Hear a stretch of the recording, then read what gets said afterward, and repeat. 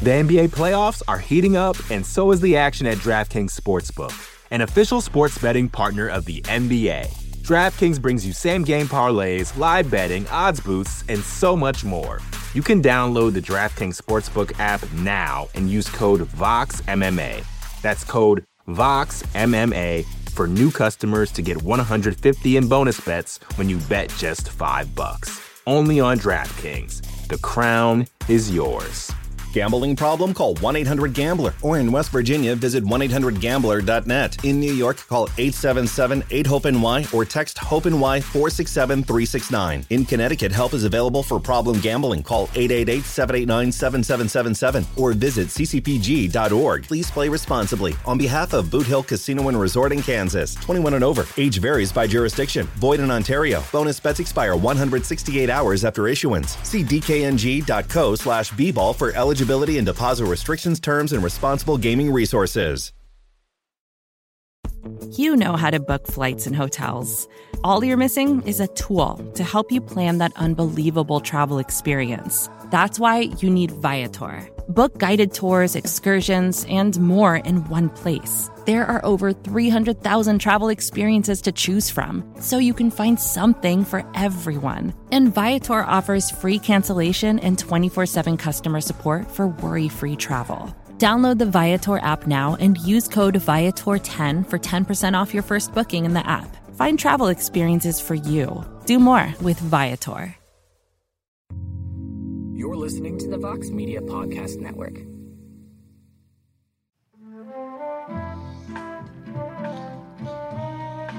Oh, yeah. That's right. We're back. UFC 262 in the books. We have a new lightweight champion in Charles Oliveira. And we're here to talk with all of you about everything that happened tonight in Houston, Texas. This is the UFC 262 post-fight show. I am Mike Heck. Thank you for watching.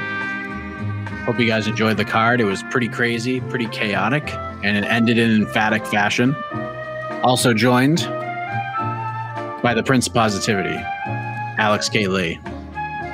Yeah. There he is. Yeah, I'm here, and I'm feeling positive. Feeling positive about a lot of the things we saw tonight. Good.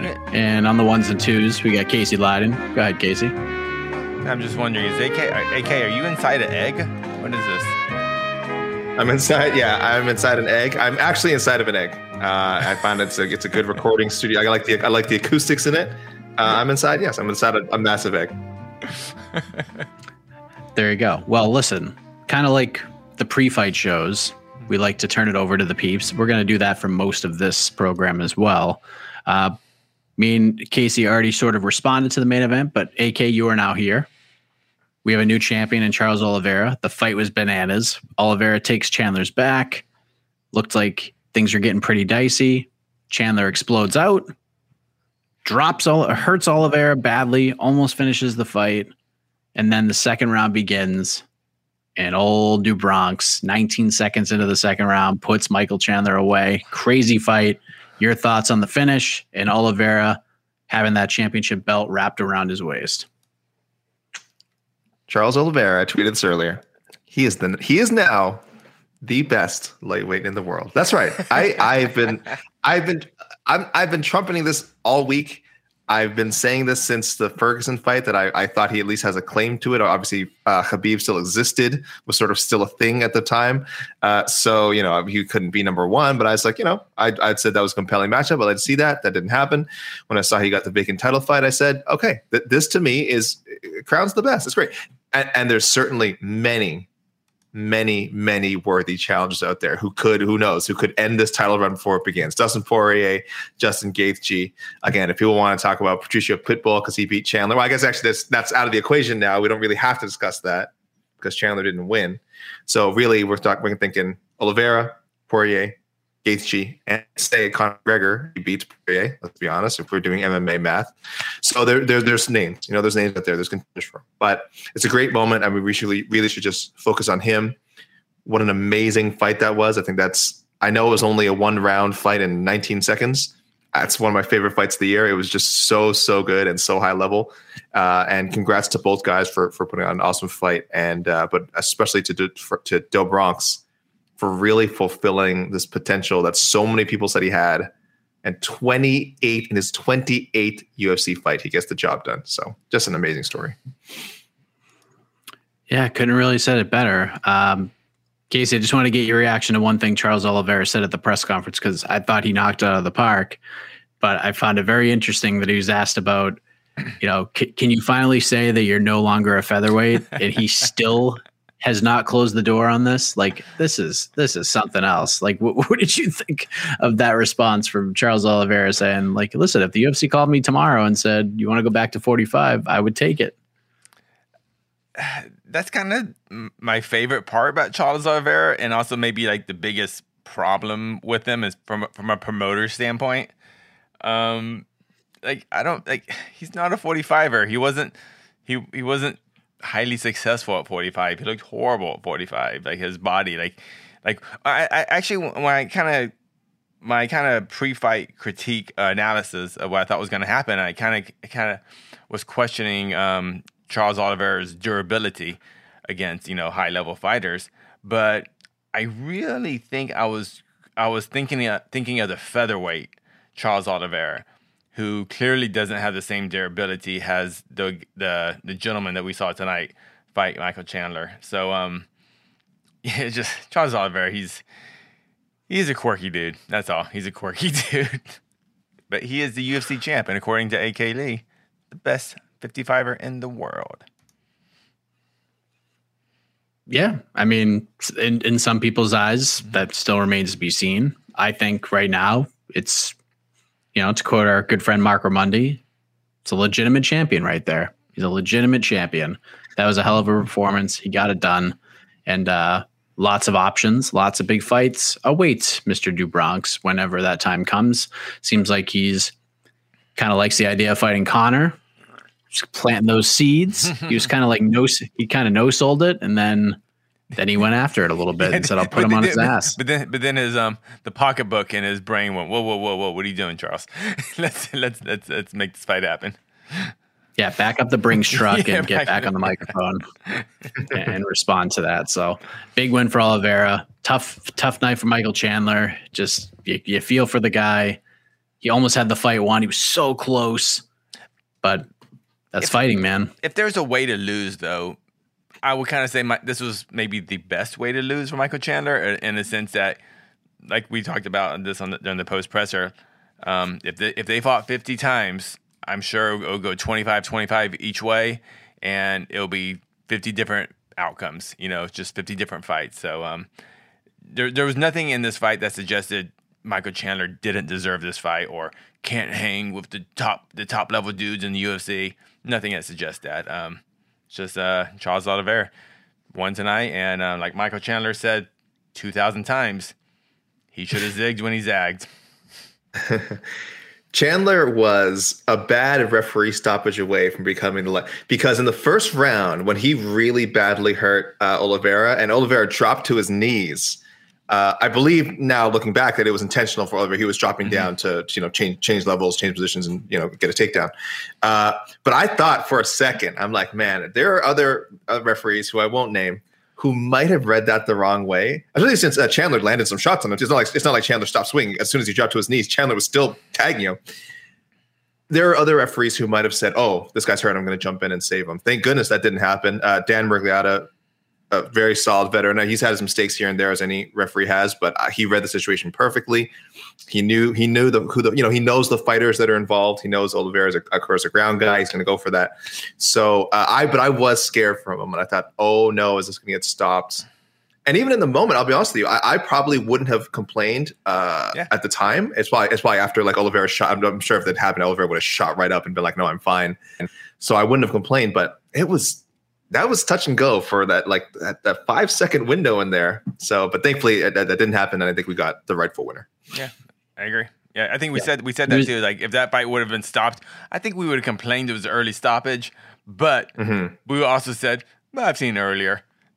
So yeah, we've seen it earlier. Don't get put in that position. You can't put yourself in that position. But man, that's just. I'm actually like literally kind of tired right now, just because I think of the emotion of watching that fight.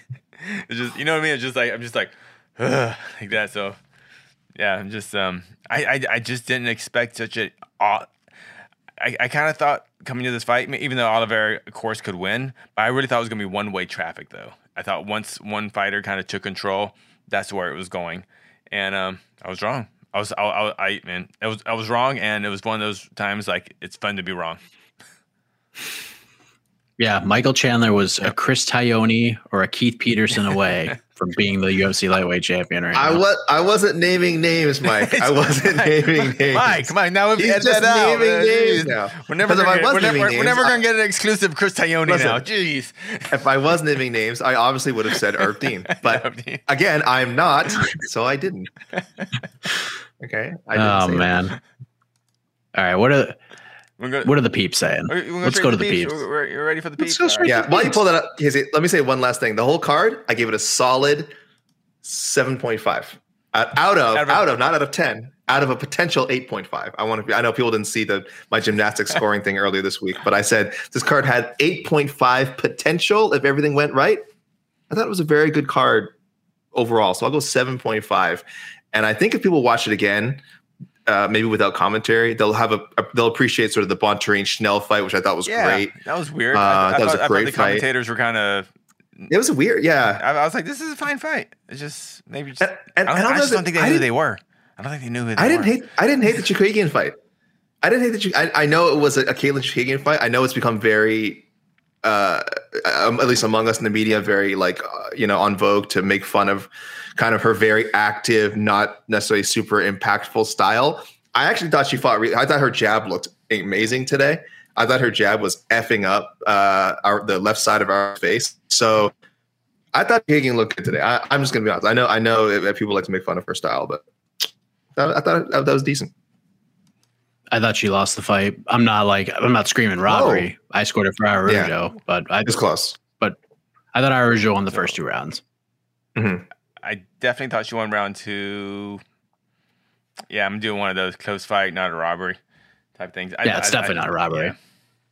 The 30-27 for Chookagian, tomfoolery. That is a garbage scorecard. And Barbosa Burgos obviously lived up to the hype. That was just fantastic. Yeah, good stuff. So good. Oh, okay, because we haven't got any questions on it, and I think I got forgotten all the mess. Can we talk about the biggest robbery of the night, Mr. Heck?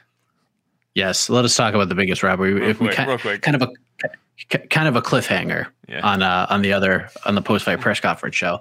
So we talked about Houston being a potential robbery hub because of the judges. We saw some crappy scorecards, but there were no all-out robberies tonight. The one robbery I think we can discuss was in the bonuses, because no disrespect to Christos Giagos. That was a great win. Another guy who battled back from adversity, because Sean Soriano looked pretty darn good on the feet in the first round of that fight. Gets a submission win, gets $75,000. Charles Oliveira, $75,000. Rightfully so. Fight of the night, Shane Burgos versus Edson Barboza. Why the hell did Andre Muniz not get a $75,000 bonus tonight? I mean, are you kidding me right now? Are you kidding me? That is to quote the great Gorilla Monsoon, that is a miscarriage of justice. That might be submission of the year. That's gonna be hard to beat as far as submission of the year. To freaking break Jacare's arm in 3 minutes or whatever in a one-sided fight. Unreal. And then I don't know. Come on. I don't. And then they gave it to another submission. I was like, they must hate submissions. But then they gave it to another submission that was cool. Jeez, man, you didn't break Jacare's arm. Even if he didn't break Jacare's arm, you're right. Exactly. He submitted Jacare in any way should automatically get you a bonus.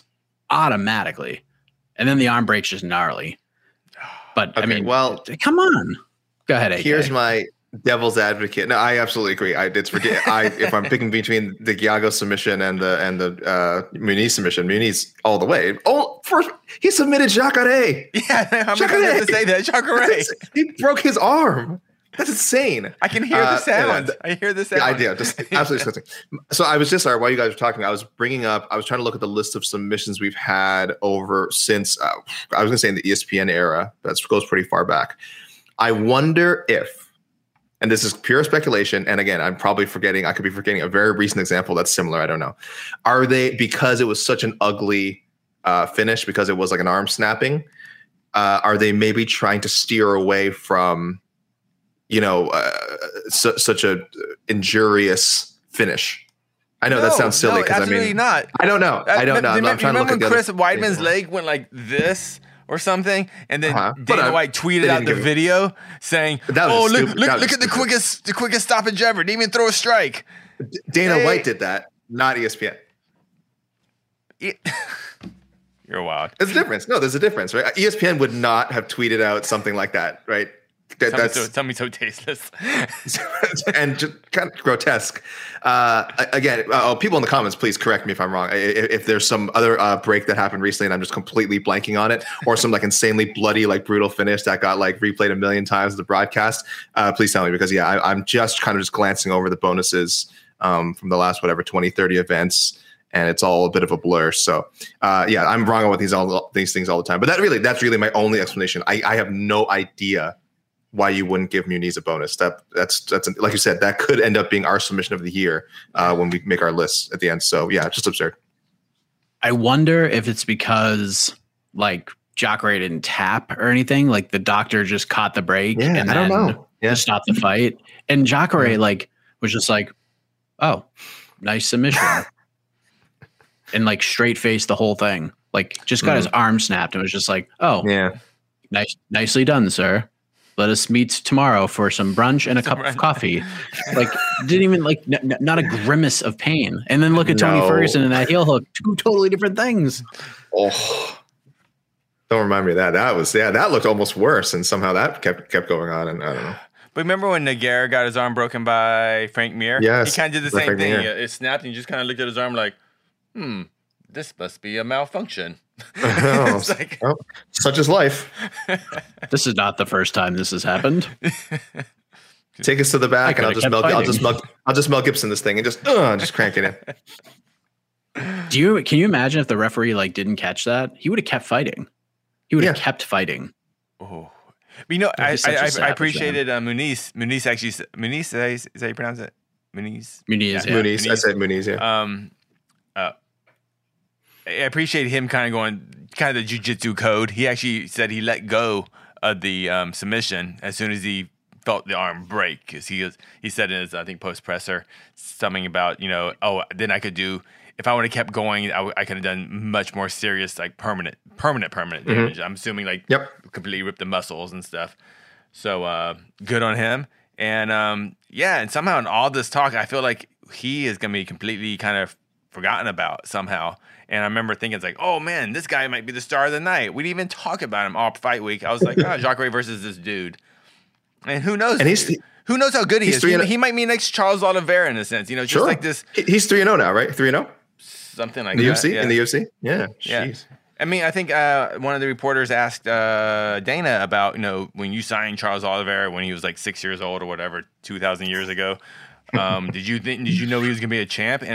And I think Dana couldn't even lie. Dana couldn't even go, oh, I saw potential. Dana was like, you never know. And who knows? The guy, the Muniz, beating Jacare, who knows? Like in a couple years, this guy is going to be the guy that, he's going to be a champ. He looks good so far. Yeah, he looks good, man. So I was incredibly impressed. The NBA playoffs are heating up, and so is the action at DraftKings Sportsbook, an official sports betting partner of the NBA. DraftKings brings you same-game parlays, live betting, odds boosts, and so much more. Don't miss out as the NBA postseason winds down. And new customers to DraftKings can bet $5 to get $150 in bonus bets instantly. You can download the DraftKings Sportsbook app now and use code VOXMMA. That's code VOXMMA for new customers to get $150 in bonus bets when you bet just $5. Only on DraftKings. The crown is yours. Gambling problem? Call 1-800-GAMBLER. Or in West Virginia, visit 1-800-GAMBLER.net. In New York, call 877-8-HOPE-NY or text HOPE-NY 467-369. In Connecticut, help is available for problem gambling. Call 888-789-7777 or visit ccpg.org. Please play responsibly. On behalf of Boot Hill Casino and Resort in Kansas, 21 and over. Age varies by jurisdiction. Void in Ontario. Bonus bets expire 168 hours after issuance. See dkng.co/bball for eligibility and deposit restrictions, terms, and responsible gaming resources. Casey, can we start off with this question? I don't know if you see this one from Boyo. It's a Chandler question. His name is Boyo. I'm going to scroll up a little bit. To Chandler. Yes, I actually like this question. Okay, here we go. Chandler's getting a supreme back rub from the UFC and it didn't work out. Why can't they just push both fighters equally? I don't really know how to. Go ahead, AK. Oh no. Okay, so yeah, I'll start. So I know, Mike, you've been on post fight press conference for like the last hour, so a little bit fresher in mind here. But yeah, so no, I get it's a legitimate question because I think the UFC did by the way, an excellent job promoting Chandler. We've talked about it since he was supposed to be a backup for the was it for the Gaethje Khabib fight? Yes. Right, he's a backup. Yeah, on Fight Island, they had the promo prepared for that, which is unseen before for a Bellator guy. Like they almost never even mention the word Bellator, and it feels like when they're talking about Chandler, he's like one of the guys that they'll mention it. They want to mention how accomplished he is and all that stuff. So, did a great job promoting him. He's very active with the media, so credit goes to him as well. He never says no to like any interviews. He's just constantly out there, which is a love-hate thing. Some people are sick of his face already, and 2 UFC fights in. Some people are like, oh, this is great. This is the guy the UFC should be pushing, and obviously the UFC feels that way. So why don't they push them equally? Well, here's the thing: is when you go all in on a fighter and it pays off, the rewards for the UFC are enormous. So I get it. They probably, and look, if we were looking back on it, they probably miss more often than not. I mean, look, in Ngannou in the first Stipe fight, they were pushing him like crazy. It didn't quite work out. We've seen it before. We've seen Sage Northcutt, of course, the guy they're pushing for a long time. It just didn't quite work out. But again, when you hit on someone like a McGregor, on a Khabib, nobody remembers the misses. I should say, sorry, the majority of the people who tune in and get hooked on these stars like McGregor and Khabib and all these guys, they don't remember that stuff. And so it doesn't matter. So maybe it didn't work out with Chandler this time around. They can move on to the next guy. Maybe they get behind Do Bronx now. You know what I mean? So there's, as cynical as it kind of sounds, there's a reason to kind of put all your chips in on one fighter and hope it works out. Otherwise, they're the UFC. They can always course correct. There's really no major downside to getting these things wrong for them. So I totally understand what they do with Chandler. He could still be a star someday. So either way, they've maybe have laid the groundwork for it. So yeah, in a perfect world, every fighter in these kind of big fights would be pushed equally, and fans would whoever won, the fans would get behind that guy and create a star. It doesn't work that way, unfortunately. Yeah. I mean, again, and I think the key word for both of these guys is timing. Like, I just think the timing worked out for Chandler in such a big way. Like, just getting the Dan Hooker fight. Like, I feel like he, and I'm not taking anything away from the win because the win was amazing. I think he caught Dan Hooker at the right time. And I'm not saying that Dan Hooker had an off night. I just think maybe he did. Who really knows the answer to that question? But I think he just caught him on the right card at the right time in the right place. And all of this is just perfect timing. And it's not just the perfect timing. It's how you handle the timing and what you do with the time afterwards. Like Chandler cutting that. If Chandler just goes in there and is like, thanks, I love the UFC, like great, good stuff. But instead he cuts that Ric Flair promo and like just puts it over the top. And like people remembered that. It's such a massive way. Like even with Conor McGregor and Dustin Poirier in the main event and the way that fight ended, people are still talking about Michael Chandler equally as much. Mm-hmm. Like it was such a great moment for him. One interesting side note that I just saw from our colleague Damon Martin on Twitter. I want to get your thoughts on this, gentleman. 2 judges gave Michael Chandler 10-8 first round. What do you think about that? Considering we all kind of acknowledge if the ref would have stopped the fight, we would have been okay. Yeah, I don't have an issue with that. I mean, the refs judges seem to be completely inconsistent what 10-8s are, but there did seem to be enough domination and damage in that round. So I give it. I'm okay with it. I thought Oliveira, because he had the back control and was doing damage from back control too, throwing actually a lot of punches from back control. I thought that he had done enough to avoid getting 10-8'd, but like Casey just said, normally a near finish is what we would call a 10-8, and so maybe because I have the benefit of now looking at the round as a whole, I would still stick with 10-9. But I guess if you're a judge and you're scoring it right after that moment too, that's kind of like how the round ended with Chandler doing so much damage. I could see how a 10-8 could be on your mind. So I disagree with it. I don't like it. It's not even close to being the most egregious scores that we saw. Not at all. So in Houston tonight. And I also back to this question from Boyo. It's a great handle name. That's a great handle. The UFC got behind Chandler because Chandler knows how to sell himself, and this isn't a critique on Charles Oliveira as a fighter. This is a critique on Charles Oliveira as a prize fighter. We work in this industry. I've seen Charles Oliveira fight probably 28 times now. I think I've seen all of his fights. I know zero about him. I know he wears glasses. I know he's from Brazil. I know he used to train in the States. Now he lives in Brazil. That's really all I know about him. Does he have a family? Does he have kids? I know he has a rock. You know, did he hold the rock potato tonight? or something? Oh no, maybe Isn't it's a potato. I'm not sure. See, I don't know. And look, I don't, and that's the part. I know so much about Chandler. I feel like, yeah, but I know nothing. Look, about if it wasn't for the brilliant Guilherme Cruz, who wrote a long form on Charles Oliveira this week, which, by the way, people, is even more relevant now. For some reason, you didn't read that feature in the lead up to this card. Please read Gui's feature on Charles Oliveira and his upbringing and the insane difficulty he dealt with growing up as a child. Not just financial. There was he couldn't walk. They thought he wasn't going to be able to walk when he was a child. So, but you're right, Casey. Before this week, I did not know about any of that stuff. And if it wasn't for Gui, I don't think the UFC does a great job of putting those, at least in Charles Oliveira's case, I should say, because sometimes they grab some stories and push them really well.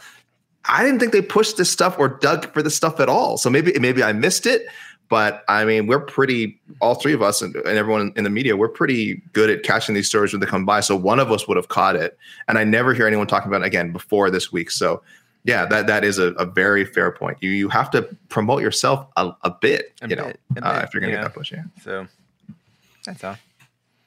Yeah. I mean, I see a lot of that with Chandler, so.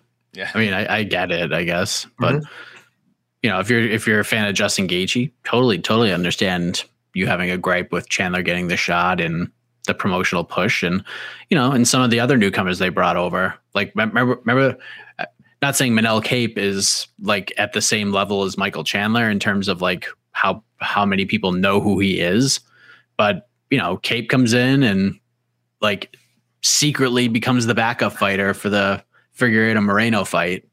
No one knew like anything about him. Like hadn't even made his debut yet. Coming over from Ryzen. I mean, he's 0-2 in the UFC now. Should be 1-1 if we're being honest.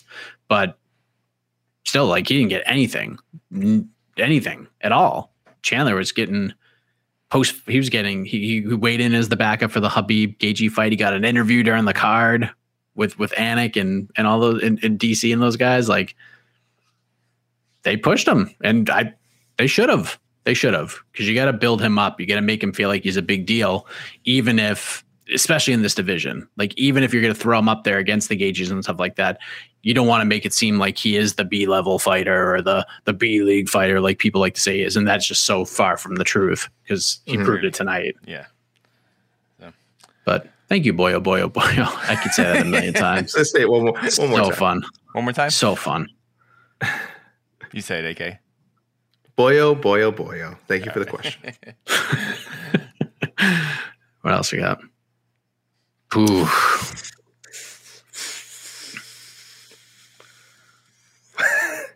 Who wants this one? Go ahead, Mike. He's he's in that Cerrone territory right now. I think that's fair to say. Was it who on Between the Links said that if Tony loses, that they could see Tony versus Cowboy again in a rematch? Was it Windling that said that? I think it was the Awesome Alex. Yeah. Yeah, the Awesome Alex. You know, I remember her saying, I'm like, I don't know about that. But now the way I saw Tony performed tonight, well, first of all, let's see how bad Tony's knee is, because Beneil Dariush is a very experienced grappler, and he said that thing popped. That thing is done. So, and from what I recall, I mean, if you pop it like that, like you can still move on it, but once you put some serious weight on it or some lateral movement, it will slip, and you will part of his ACL or MCL is torn. There's no doubt. So Tony Ferguson, no matter what, might be out for God, I hate saying that, but a year. I mean, well, I know how long he was out last time when we tore his knee. He was only out for like 6 days or something. So who knows? Yeah, he's a freak like that. But assuming he comes back from his injury in a regular amount of time, jeez, man, I don't know. I should probably give up on my idea that I would like to see him try 170, because again, obviously, if he's getting handled by lightweights, what's a wrestler? A wrestler at 170 is just going to crush him, right? But I also think if you match him up the right way, because what's funny, we say he's in Cerrone territory. Cerrone was fortunate enough to kind of have a surge, sort of have a second life after he hit a bit of a slump. He went up to 170. They gave him good, sensible welterweight matchups. I think Patrick Cote, was in there. I think that was a good one. Rick Story. So I think you could do the same with Ferguson, right? I think if you give him welterweights outside the top 15 in the 20-30 range, he can at least have some entertaining fights. I don't think he'll be a contender at 170. Let's be honest, I won't go that far. I don't think he'd have the same kind of success Cerrone had, but it would at least freshen things up for him. Again, kind of avoid this weight cut, I'm sure, which isn't fun to do, and just give him some fun fights. And speaking of fun fights, we have a suggestion. Oh, where did it go? No, I want to read this. Oh, there you go. From Guido to Tony's, who says, why not Tony versus Nick Diaz at 170? I was thinking the same thing. Same thing. Screw it. That's a beautiful. That is a beautiful fight, sir. That is a beautiful fight. That's fine. That is a fine fight. I enjoy everything. I enjoy everything about that. But should we worry about will Ferguson contend for a UFC title at 170 or 155 ever again? I just think it's not. There's probably just no point discussing it anymore. He's 37 years old. He turned 37 in February. He's obviously still in great shape. Still a very talented guy, but a lot of mileage in fight years, and Dana White said it today. It catches up to everyone, and that's just life. Yeah, I think you just give him names like that. If you do Nick Diaz, I'm fine with that. Give him somebody in that range that isn't a heavy grappler, a fun stand-up fight with a guy that's not just gonna continuously take him down and try to smush him. I know that's tough, but just fun fights where guys they'll just stand there and fight each other. Tony Ferguson versus Carlos Condit. Sure. Yeah. I'm saying there's a lot of fun fights. I don't think Carlos wants to fight still. He's still a UFC fighter. He's still training every day. I don't think Carlos is going to be a title contender, but those are just kind of fun fights that, now we have the opportunity to make, because Tony isn't in the run. He's not in contender fights. Let's have just awesome fight night main events, whatever, co-mains for pay-per-views, or just fun openers of pay-per-views. But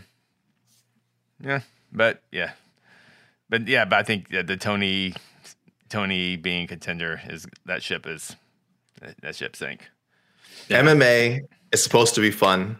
I still think if Tony Ferguson wants to still compete, and he doesn't have to, but if he wants to, I still think there's a lot of fun fights for Tony Ferguson left. So I'm not giving up on that.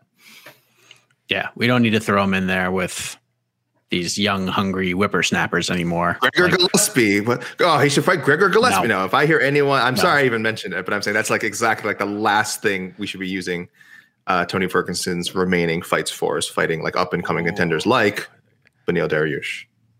I was thinking Tony Ferguson versus Faziz. No. I mean, no. We're not gonna do. I was like, no. But no Arman Sarukian, none of that. Sarukian, yeah, please no. But as a promoter, that's how you. But unfortunately for those gentlemen, they need victories like that. So it's gonna be this. This is how every fighter's career ends, though. When they're at the top, you can't be at the top, and at some point, you're feed for the prospects. So we'll see. Ooh, all right. Let's talk about this. Let's talk about this fun one. How about that Barboza great username. Burgos KO. I would love to watch the Ennui Variety Hour. That's so good. That is so good. So for those who didn't see it on Twitter or hear it on the press conference show we were doing, I spoke to Shane Burgos probably a little over an hour ago at this point, and just asked like how he was doing. He gave me permission to update everybody because I did reach out to him like just man to man and just asked about him. And then I was like, do you mind if I just throw this out there? And he goes, yep, go right ahead. He was at the ER awaiting a CAT scan, said he's all good. And then, quote, he said, I remember everything. It was just a weird feeling that shut my legs off slowly. I'm 100% safe, healthy, coherent, and remember it all. So he's fine. I don't know the results of CAT scan or anything like that. That's up for him to give the results if he wants to do so. But in terms of like his memory and, the ending of the fight, like wasn't like a brain thing. It's just his body just kind of shut down on him. His legs kind of gave out and it's just a weird knockout. I've never seen anything quite like that before. Not with a punch of the face. Like I've seen it with like liver shots and stuff where you get that delayed reaction, but never like that. Yeah, we see body shot all the time. This was freaky. This was so freaky. But the shot, the 1-2 that like ended it, he hit him like clean. Like those look like knockout blows. I am shocked that again he didn't go down right away. They caught a really good angle of sort of like the over the Barboza shoulder.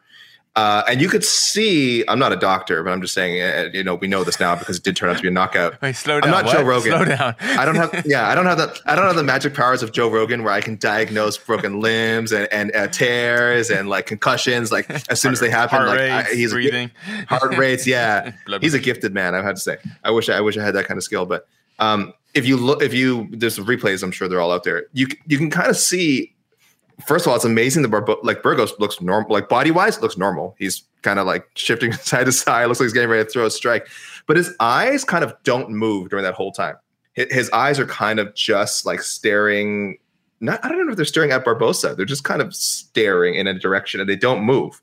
Even once he starts falling, his eyes don't change. And that's how you kind of, at least in that moment, you kind of see like, oh crap, there's nothing going on. Like it's just a temporary shutdown. It's like, this is going to sound like such a pithy comparison, but it almost looked like someone when they get up too fast. You get up too fast, and you're like, I'm normal, and then you just suddenly start falling, and for us, it's just embarrassing. For poor Shane, it obviously was this accumulation of this damage in this fight and those two incredible knockout blows. But yeah, I just thought it was bizarre. We may not see it again for another 50 years, or it's MMA. These things happen in trends. It may happen again next week. I have no idea. But yeah, it's a very, very, very legitimate KO. He fell right down his face after.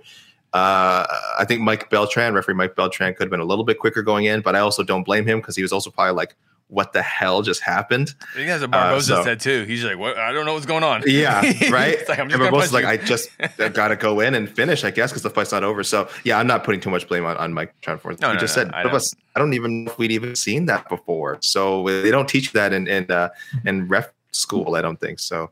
But yeah, very memorable. Might be the most memorable knockout we see in the UFC this year. That was crazy. Yeah, it was wild. And I'm very happy that the UFC made it a top priority to send Burgos straight to the hospital, even though Burgos claimed that he was fine and everything. And I believe him too.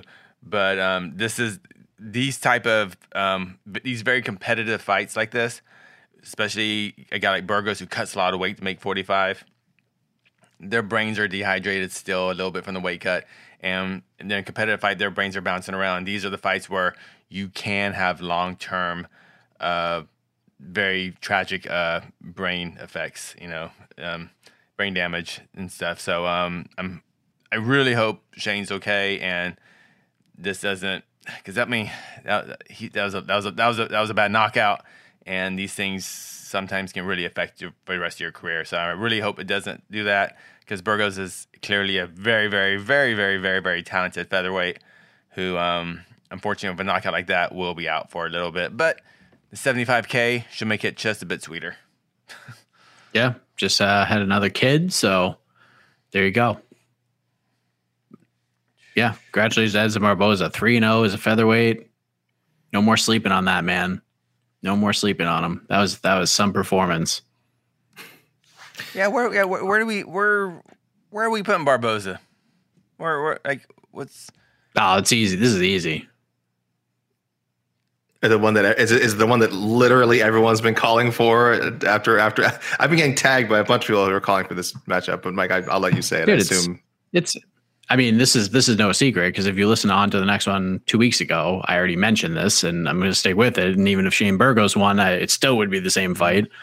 It's Barboza versus Giga Chikadze. That is the fight to make. Oh, you didn't? Okay. Yeah, I agree. I actually agree with that. The one I've been hit, but the one I was going to hit with a lot tonight was Yair. But again, it's hard to match it with Yair just because we just don't know what his deal is, when he plans to book a fight again. There's a lot of mysterious. Like, the guy's camp is just very mysterious, which is fine. That's fine. I'm not saying they have to be telling us in the media everything, but it is weird. We never hear just like anything from there about what their plans are. So I think Giga's the option. Yair definitely in the conversation. Just where is Yair? We have no idea. But great. It's just great to have Barboza in that mix at 145. Oh man, that's so fun.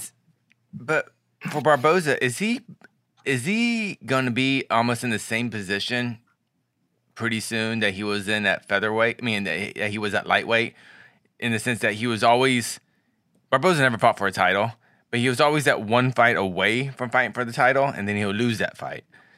Do we see Barboza actually winning that fight to get to that featherweight? I'm not saying he'll be the featherweight champion, but will he fight for the featherweight belt eventually? I don't know, man. I mean, it's the road. It's a long road, man. If it happens within the next 2 years, it'll be because like someone falls out and they need him. Because I mean, just look at the names here. You got Giga, you got Ige, you got Arnold Allen, Josh Emmett's coming back maybe the end of this year, early next year. You got Cater, you got Korean Zombie, you got Yair, you got Ortega, you got Max freaking Holloway. And then you have the champion. So, I mean, this isn't like a thing. This is like one of those tough divisions where you can't it's pretty hard to just like shoot somebody up 10 spots and throw them into a fight. Cause there's a lot of other guys who have like compelling arguments. Like if he passes, like if Arnold Allen isn't getting a fight, like I would do Barboza versus Chikadze.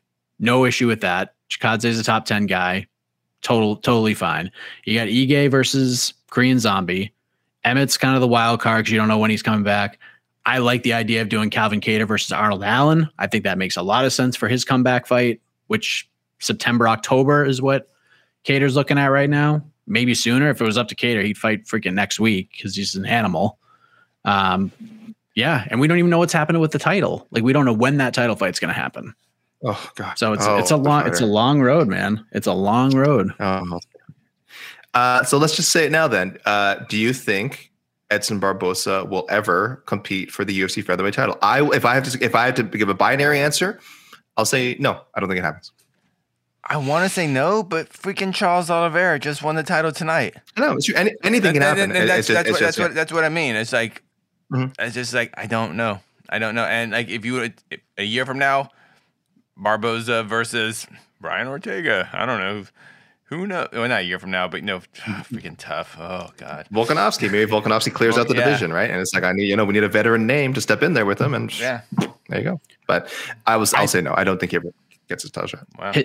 His best chance will be to just ride the wave wherever the UFC wants to take him. Like, no complaining. Don't say like I'm fighting a top 5 guy next, or I'm not fighting. Like, you just take the fights and you fight, and you perform like you did tonight. And if you do that continuously, look at Michael Chandler. The phone rings and you say yes every single time. Good things happen, especially in a division this loaded and this packed. So I'm not going to rule it out. I would say just based on the talent in this division, I would say no. But would it surprise me? Hell no. Wouldn't surprise me. But as we kind of said earlier, talking about let's not always focus necessarily on title stuff. Like we were saying with Ferguson, like, are there fun fights? Let's just enjoy that there are so many fun fights for Barbosa at 145 for however long he plans it. And he can always go back up to 155 and there's more fun fights up there. So good for him. He seems to be happy at 145. But man, oh my God, a rematch between Barbosa and Ferguson at 55, one of the best fights ever. That ain't no wrestler.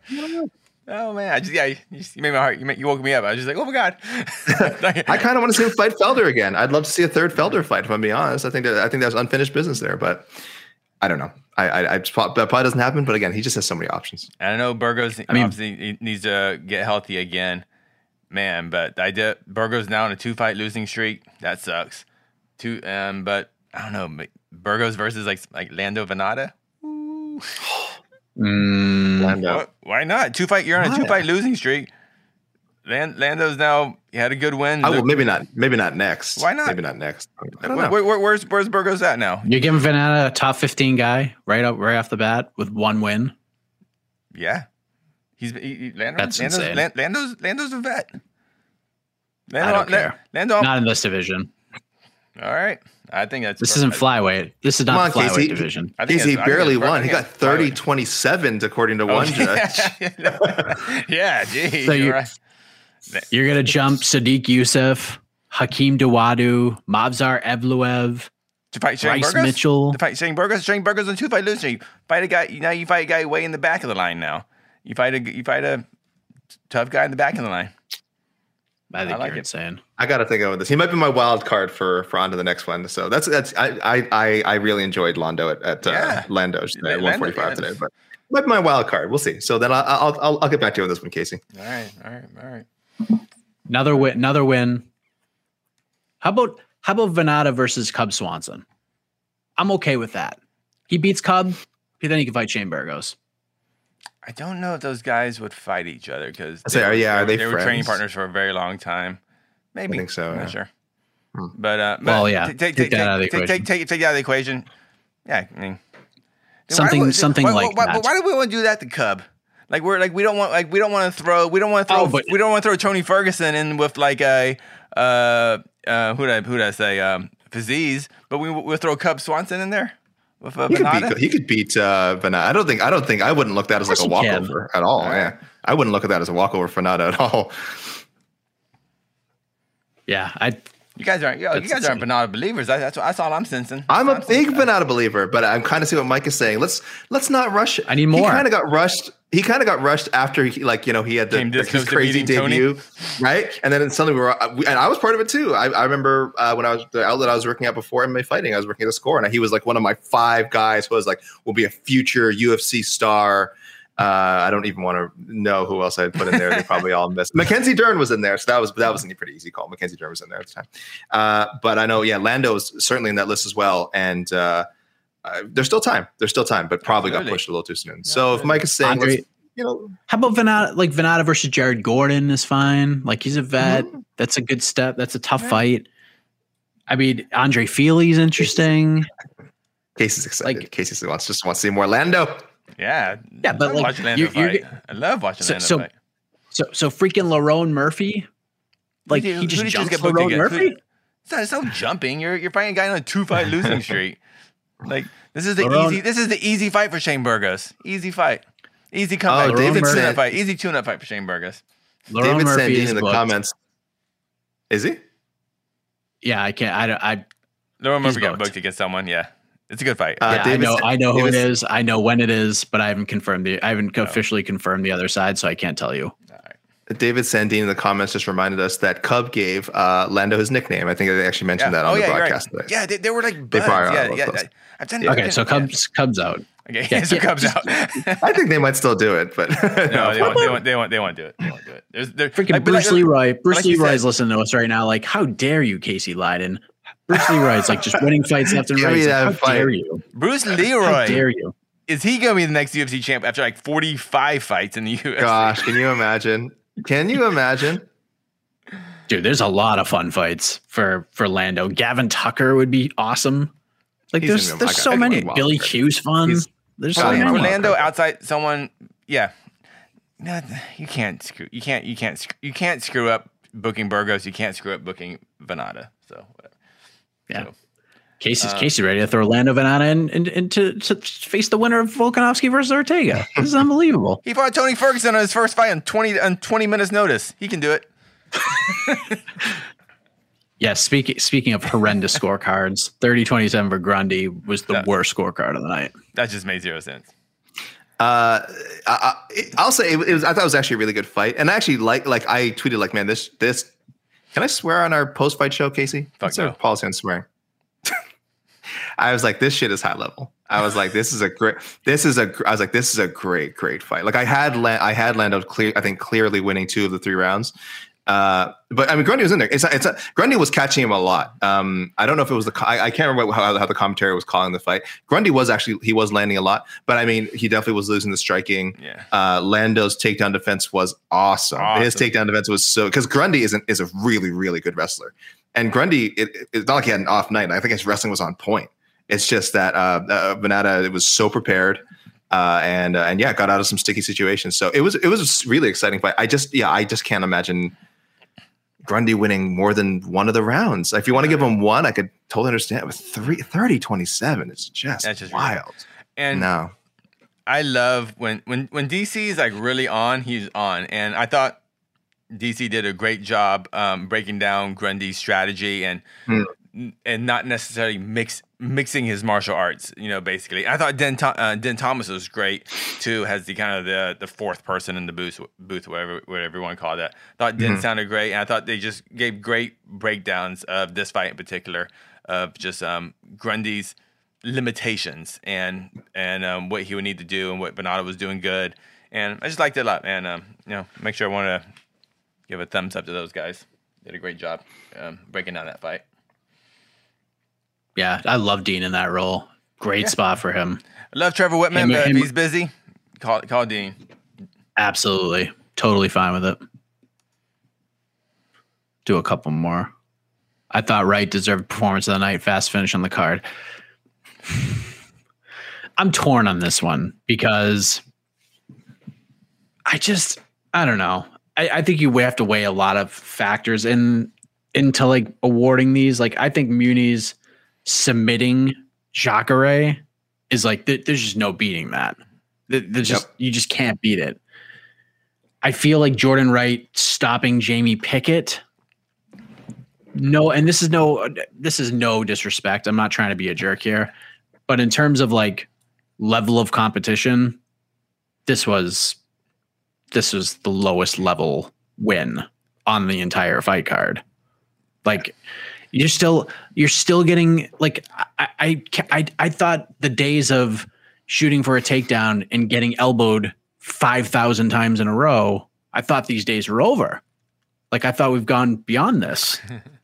Apparently we haven't. And yeah, I mean, listen, Jordan Wright is a savage. That was a savage performance. And he shot it like a freight train and finished the fight, and it was impressive.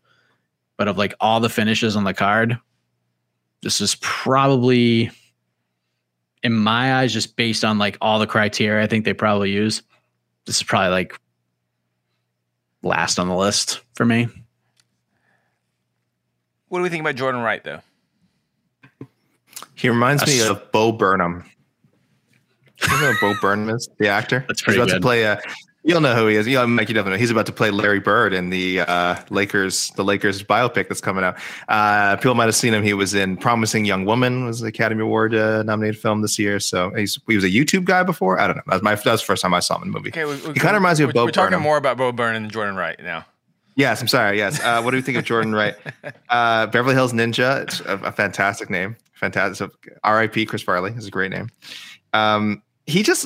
he just looks like, I saw people making sort of Sage Northcutty jokes because he does seem like a clean cut young man, a traditional martial artist. So I understand the appeal to that. I look, he's unassuming. If you're wondering like why are we kind of not getting around to talking about him until now, and almost sort of, and by the way, I know it sounds so silly, like we're saying a 64-second TKO on a UFC card doesn't, was not deserving of a bonus in this if you're picking 4 bonuses, but again, his time will come. If we're overlooking him, then by all means, call us out for it. I think it's certainly possible we are, but I do think it's Mike mentioned it, and Casey always mentions when we're talking about bonuses that context matters, competition matters. Jamie Pickett again just doesn't have that reputation in the UFC yet. He's now 0-2. He might be out of the UFC after this fight. So yes, finishing someone like him as opposed to finishing someone like Jacare is a big difference. So, I think Jordan Wright has a lot of potential to be, I'm not going to say a star, but certainly a reliable fan favorite for the UFC. Someone they can put on a guy who will become reputable. The UFC can run main cards. Yeah, I think he has potential. I absolutely think he could be a star in this, but more like a star in that Chase Hooper type of star. just I don't know if you get a chance to watch his post-fight interview backstage. You just learn a lot more about Jordan Wright. Jordan Wright. Hey, Boston Zone. Yeah. I watched Jordan. I met him years ago when he trained at Albuquerque, and he stuck out like a sore thumb because he would wear these super colorful spats. He doesn't carry himself like a fighter. He's not like, because like he'll be in the same match with like Diego Sanchez and Cowboy Cerrone and they're in Lando, and then there's Jordan Wright. Jordan. I got Jordan Knight in my head. Jordan Wright, and he's just like, I'm like, is that? I remember talking to Greg Jackson. Is like, is he any good? It's like he's throwing these crazy kicks. Does that really work? He's like, oh no, he's a hard worker. He's going places. And I was like, okay. So super nice, happy for him, and we'll see what's in the future for him. But with this win, I mean, yeah, he definitely has a few more. Well, at least minimum 3 more times we'll see him in the UFC. Yeah, he needs to just rattle off some wins. Yeah. Like it's tough. Like I kind of feel for him because of the Contender Series thing, and people look at his record and they're like, "Oh, you fought a bunch of cans," which I think is kind of unfair. Just you get these fights and you fight them, and that's who you fight. Like sometimes you have control over that, and sometimes you don't. The win over Ike Villanueva was, it was a cut, so he didn't get a ton of credit for that. The Joaquin Buckley knockout loss kind of stings a little bit. But listen, get him in there, build his confidence, give him wins. Give him some wins. Let his personality shine. He's like a combination of Bo Burnham, Sage Northcutt with like a sprinkle of Jordan Levitt.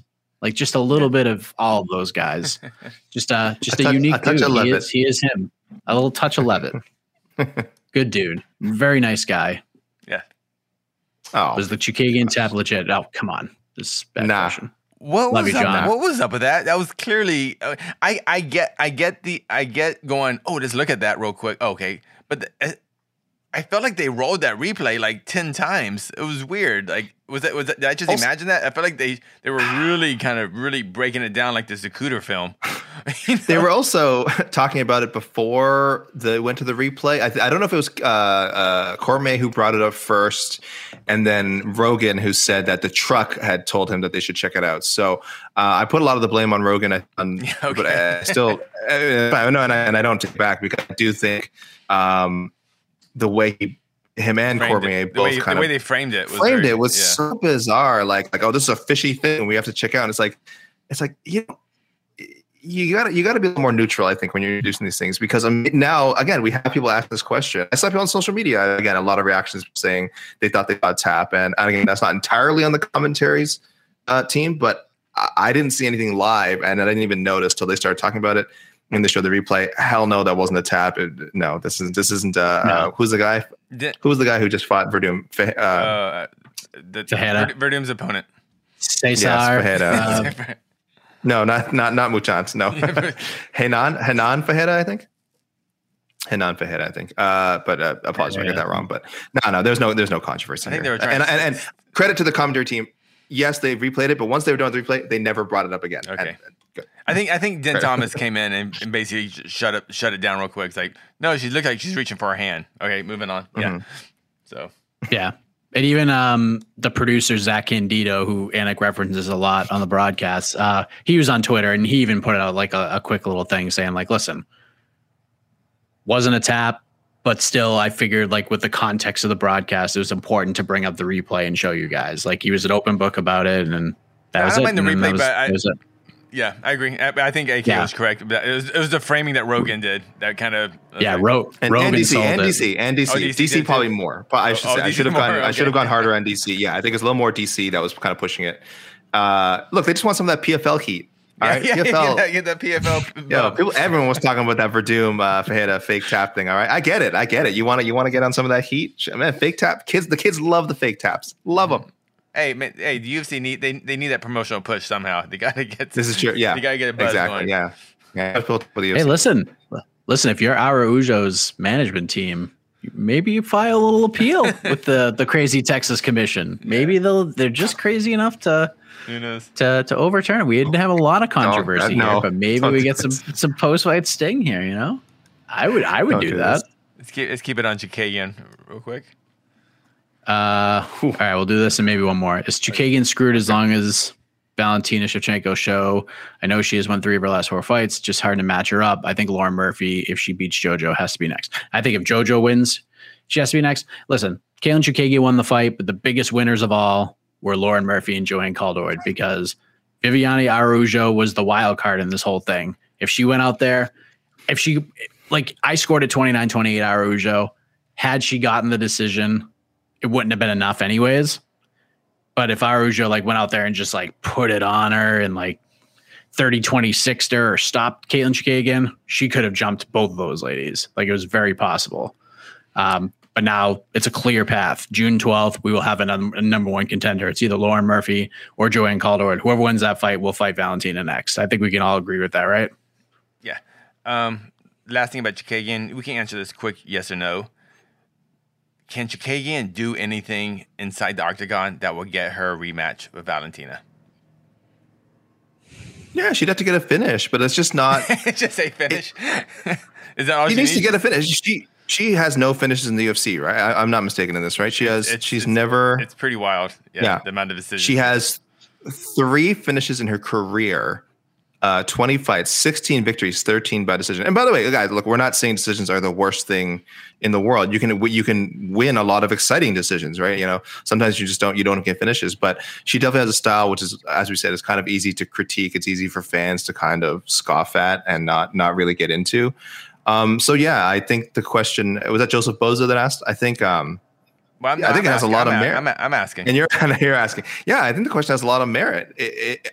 She would have to do something if she could win, because if she wins this, I thought, like I said, was one of her more exciting fights, and I still saw people crapping on it. Yeah. So if she wins 3 more fights like this, I still don't think she gets a title shot with Valentina on top. They just don't want to see. There's just no reason to want to see that fight again. And again, that sucks. In a perfect world, it'd be like. Right, yeah. I feel like mandatory challenges like boxing. I almost feel like she's almost like a poor woman's Holly Holm trying to fight Amanda Nunes again. It's just we saw it one time already. But without having the Ronda Rousey knockout that you could just ride that for literally the rest of your life. Yeah, she doesn't even have that moment. So yeah. All right. So, sorry. But guess what? But guess what? If Holly Holm goes out there in her next fight and starches somebody, she would get a title shot. She would. She would get a title shot.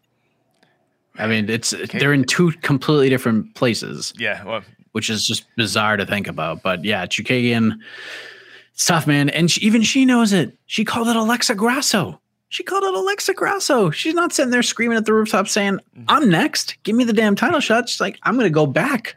I'm just going to start knocking off these contenders." And you know what? I dig it. I think she's very smart. That would be horrible matchmaking for the UFC. I'm fine with it. No, it's a good fight. But in terms of building up contenders for Valentina, which they are in constant, desperate need to, Chikagian, the matchmakers must freaking hate Chikagian because all she does is talk about contenders, and they need to build up contenders to sell Valentina fights. Grasso's an interesting test for her, though. Yeah, Grasso's an interesting test for her because she's a really good striker, and now she got some wrestling in her back pocket now too. So. But you know who else was an interesting test? Viviane Araújo. So did not work out for Araújo tonight. Though again, like you said, it was a pretty close fight. No, but I absolutely respect Chookagian, like I said, just calling other names out because listen, if you cannot be the belle of the ball, you can at least spoil the party for everyone else. And I have so much respect for that. Is that your motto? Is that your motto, AK? I have ruined many parties in my day. So I have. Caitlin Chookagian definitely is a kindred spirit. Prince of positivity, the belle of my ball. All right, last question. What do we got? I say we're going 30 minutes. We're over an hour now. Sorry. We had to do it. We're going to end it on a downer because the answer is absolutely the answer is absolutely yes. Like no matter how that fight ended, like if Muniz just won the fight, that was probably the last time we see Jacare. Like that's 4 losses in a row. You think he fights again in the UFC? Oh, this says in the UFC? Oh, I thought it just said the last time we see him fight. I do think they give him another fight. I think they want. I think we have ourselves. I think he ends up on an ESPN main card. We at least have ourselves a nice story of a proper farewell where he's hopefully not matched up with someone who can snap one of his limbs. If I were betting, of course, I'd say we said this before from the previous shows. He's a big ticket item. He's over $200,000 last time we checked. Show money. It's a lot of money. So yeah, he could obviously go the Alistair Overeem route, the Anderson Silva route, and just kind of part ways with the company. But if he's willing to either take less for his next fight, or if they don't mind taking that one more big hit from Jacare, I think they give him one more shot to go out on a less grisly note. I think he gets one more shot, and it'll be like vet versus prospect. I'd like like Jacare versus Jordan Wright, something like that. I'm not saying Jordan Wright in particular. Oh, there it is. There you go. That's something. Yeah. Throw them in there. Just an easy tune-up victory for Jacare Souza. There you go. See, we ended on a positive note. See, there you go. I'm not even going to answer this question then. How about that? We already did. You already did. Casey and I are trying to. Yeah, there's just no way. There's just no way. Well, that he fight. We give Jacare a good fight to leave the UFC on. He's lost 4 in a row. Mm-hmm. Yes. Donald Cerrone's lost 29 billion fights in a row. We're still gonna get one more fight for him. Tony Ferguson's gonna get another fight. Donald could fight next week. Jacare cannot fight next week. He'll stare at his arm. You're like, I'll just use this arm more. He's good. I mean, listen, let me rephrase that. Jacare would fight next week, but he physically cannot fight next week. Yes, that he would not be allowed to. I would hope so. That's a losing attitude. That's a losing attitude. I'd like to see him fight again. If they brought him back, I would love it. I love Jacare. He's fun. He's great. He's a legend. I just don't see it happening. Jacare versus 2022. He'll be back. One more. Yeah. One more. That's it. No, we got this. No, one more fight. No more questions. No more questions. We're done. No more questions. We gotta hit. I didn't put it up on the screen. Any Jake Paul questions? We got them. I didn't put them up. And yet you had to mention his name. We're not even on air right now. No one's hearing this. It's just us. Oh, okay, you're right. Sorry, I'm already off the air. I'm taking the Dana White approach to that whole situation at this point. Like, stop asking me about it. Did he answer the question though? It was about GSP. He didn't answer the question. No, because he's smart. He knew what he was doing. Then he turned on the media. So is it true? Is it true? He gave his version of no comments, which was, of course, not. He doesn't just say no comments. He said a lot of other stuff too. But yeah, I don't know. Who knows? But listen, we're getting out of here. We're done. Me and AK are going to be recording on to the next one in like 6.5 hours, and I'm ready. I'm already ready. I have my ideas already. So until then.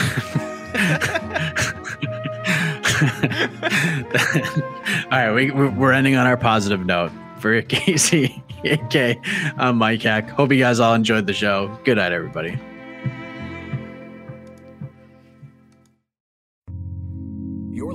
the Vox Media Podcast Network. The NBA playoffs are heating up, and so is the action at DraftKings Sportsbook, an official sports betting partner of the NBA.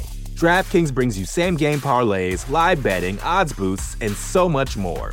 You can download the DraftKings Sportsbook app now and use code VOXMMA.